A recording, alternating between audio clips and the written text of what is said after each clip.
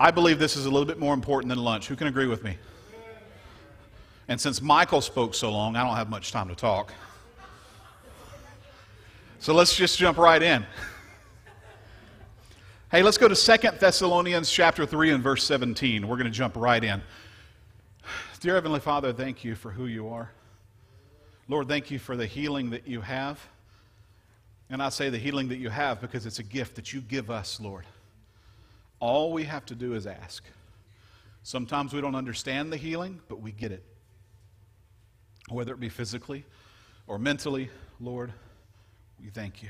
Lord, I ask that you anoint this message that I shared this morning. Though it may be brief, I want to get the point across that you are for us. In Jesus' name we pray. The church said? Amen. So, Paul is writing to the church of Thessalonica or Thessalonia. He's writing to that church. Don't ask me to spell it. It says, I, Paul, write this greeting in my own hand, which is the distinguishing mark in all my letters. This is how I write. Now, why would Paul share that? Now, a lot of people believe that there were a lot of false prophets in that time. Not only were there false prophets, there were people that would claim to be Paul and write letters to churches or to bodies of believers. So he says, I write this greeting in my own hand, which is the distinguishing mark in all my letters. This is how I write. Now, we're not going to talk about what he writes in this particular message, but it's important to note that we all have a signature. We all have our fingerprint that we leave on things. Sometimes there are people that speak into our lives that claim to be one thing and they're totally a different thing. Okay? So, in that time, and by the way, let me leave my notes with you. I printed more. We keep running out, and that's a good thing. I want you to study. There's going to be stuff that I can't cover today, but it's in the notes. And if you want to research where I'm coming from with those false prophets, you can find that in Romans and Colossians. Okay?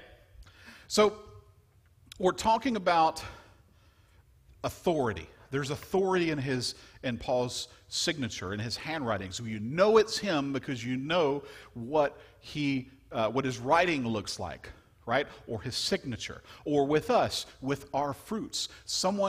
I can walk into a room and someone could know who I am before I talk because of something about me. Either the way that I walk, or, I'm a little nearsighted. If you see me walk into a wall, oh, that's Pastor Jade, right? I went to a car meet last Sunday, and there were some people from the church last Saturday. There were people from the church that said, how come you didn't talk to me? I was waving at you. And I just say, Lord, please forgive me. I can't see you if you're like 40 feet away. So you have to come and shake me, right? All right, so I have things about me that you can recognize that it's me, right? So we're talking about our signatures, we're talking about our fruits, okay? Specifically, I want to focus on something that we don't think about. And that's a pencil. It could be a quill or it could be a pen, but let's look at the pencil. Now, the question is, why do I want to choose right now not to talk about Paul, not to talk about these other things, but to talk about a pencil? And Jesus revealed to us in John chapter 10 and verse 10, he revealed to us his purpose in coming to this earth.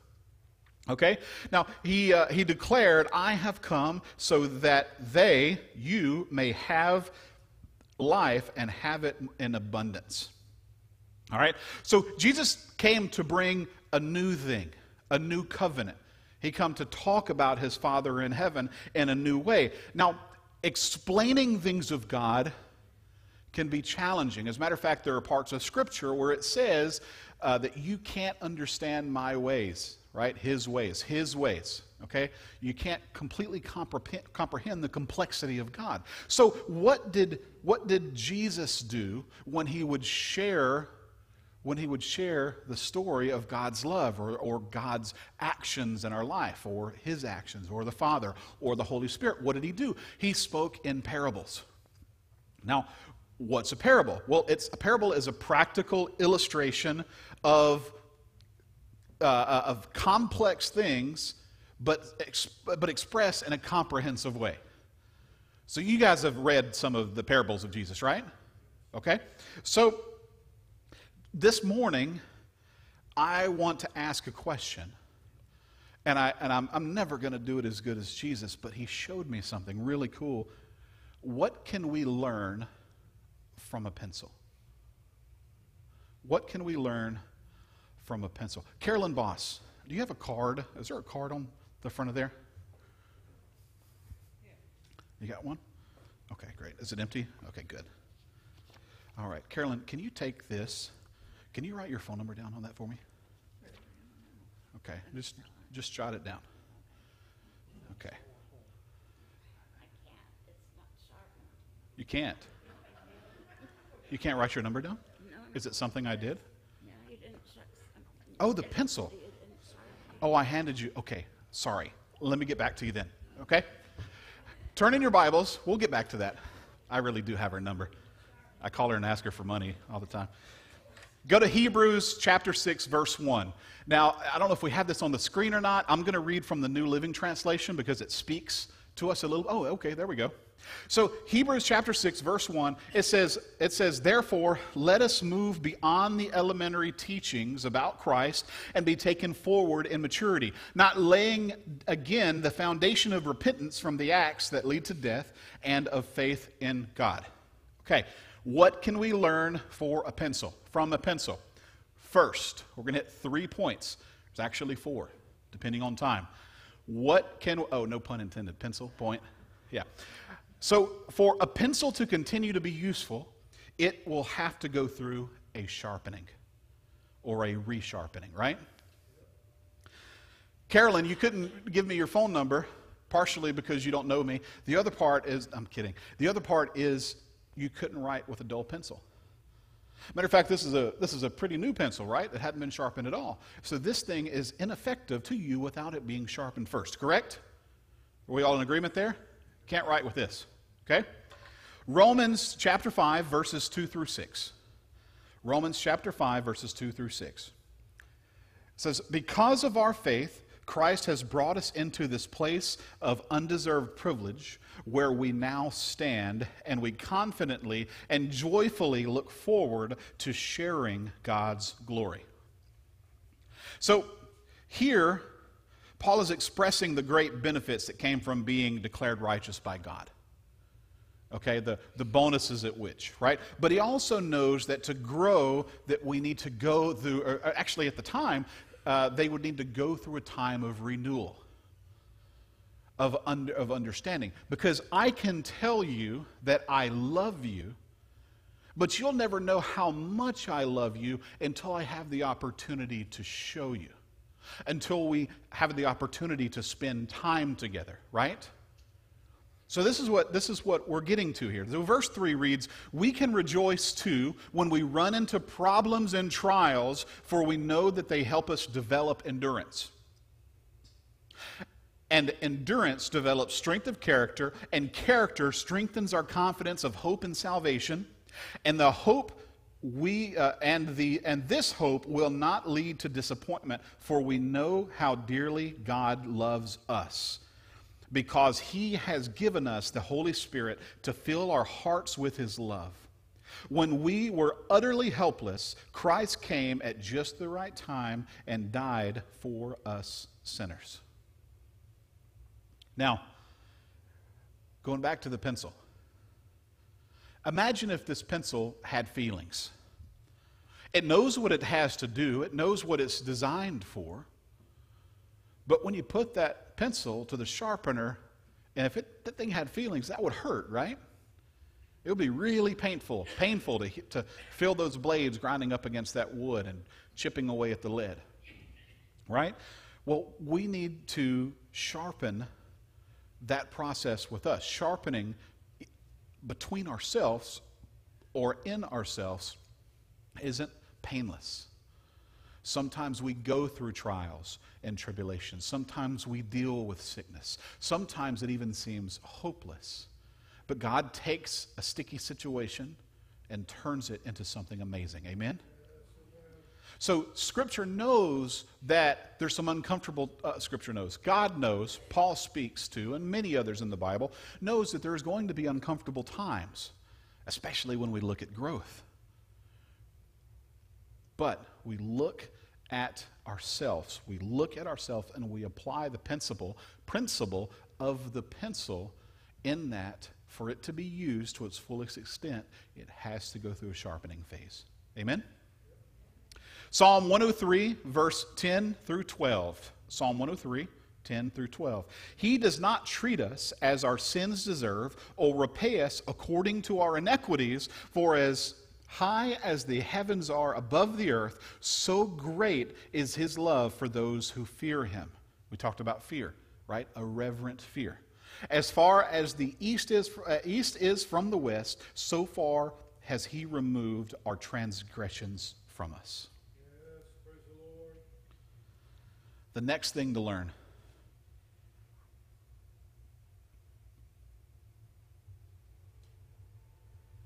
is the pencil has an eraser. And it has the ability to erase any past mistakes. Okay? We write something down wrong. We make a mistake. We flip that pencil around. We have an eraser. Just like an eraser, we can correct many mistakes we make in our life. God not only erases our debt, but get this. Jesus destroyed the document on which it was printed. And he put it up on the cross. All right? Now, we must approach our mistakes with that of an eraser, okay? We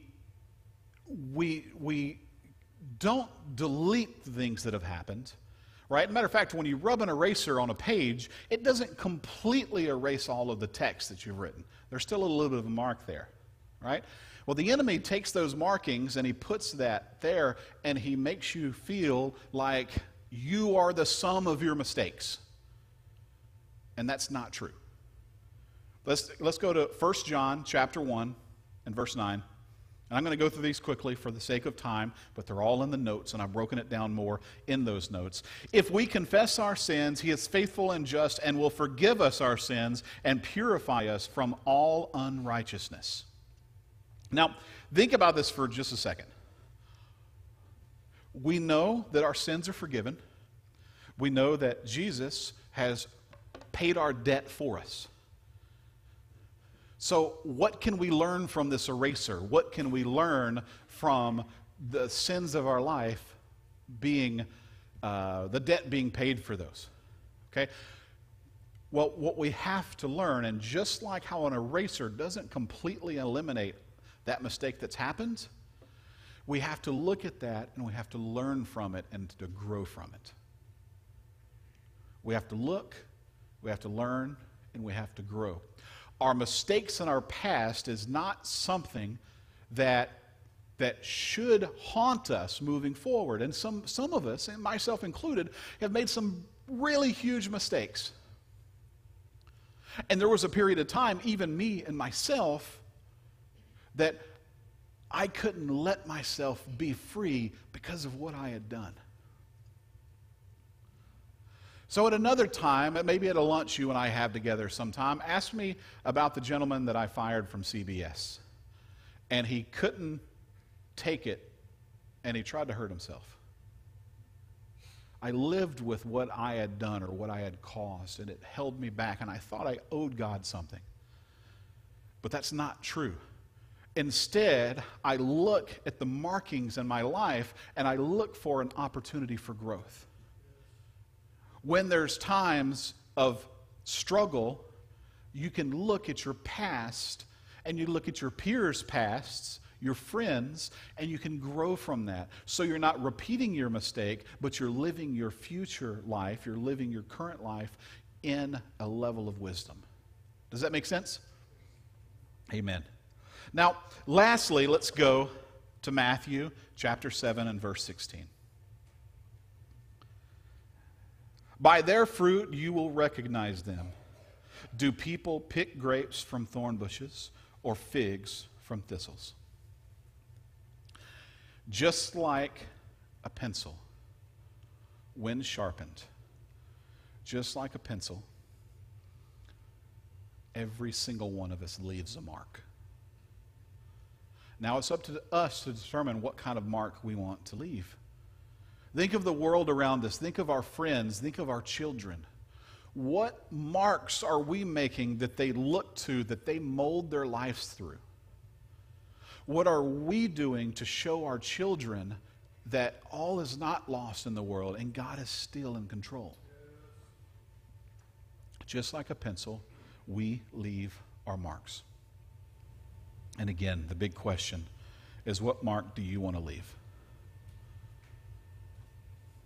Are you happy skating by? And I know some of us are in our 70s and 80s. Are we so ready for life, for us to move on and meet the Lord, that we're done making our mark? Or do we want to do something for our grandchildren, our great-grandchildren, to show them how much God loves them, how much you love them? What kind of mark are you willing to leave? And truthfully, I think I should share this. There was a period of time, it wasn't, I don't know, maybe 8 years ago, Teresa. How many of you, you don't have to raise your hand, how many of you ever heard of a retina detachment? Okay, and that's where the retina in your eye starts to detach itself or peel back from, is it the cornea? I think it's the cornea. Now, I was born blind, 17 surgeries later, and parents that stayed together even through all of this stuff. I'm sensitive to the things that I see and the things that I perceive. Well, at some point, I think it was about 8 years ago, at some point, if you've ever suffered or seen or had a retina detachment, and I know actually, I know one gentleman that comes to our food bank that does. Anyway, it's like there are some curtains, and these curtains are slowly closing. And these curtains you can't see through. And eventually these curtains close so much that you completely lose your vision in that eye. It's really scary. So at some point, I began to lose my vision in my good eye. So I'm legally blind in my right eye. Left eye is good. I'm safe to drive. That's a matter of perception. But my good eye, I started to see the curtain come in. Now, I didn't know what retina detachment it was at the time, so I thought, okay, this is it. I've been 30 years. I knew this might come. The door's closing. I'm losing my sight. And what did I do? And I don't know if you remember this, Teresa, but I started doing things and putting things in order to make sure that my family was taken care of. If I can't see and if I can't work, I want to start laying these things out to where my family doesn't have to want for anything, because I was the breadwinner for my family. And men, we know how that makes us feel when we can't provide for our families. So time was ticking, scheduled a doctor's appointment. By the way, if the curtain starts closing in on you, you have a very small amount of time, because if it goes so far, it's irreversible. You can't fix it. I scheduled the doctor's appointment. They almost had me right away. While I'm waiting to go see the doctor and I don't know what my fate's going to be, I start running around town. We needed a dishwasher. I got you a dishwasher.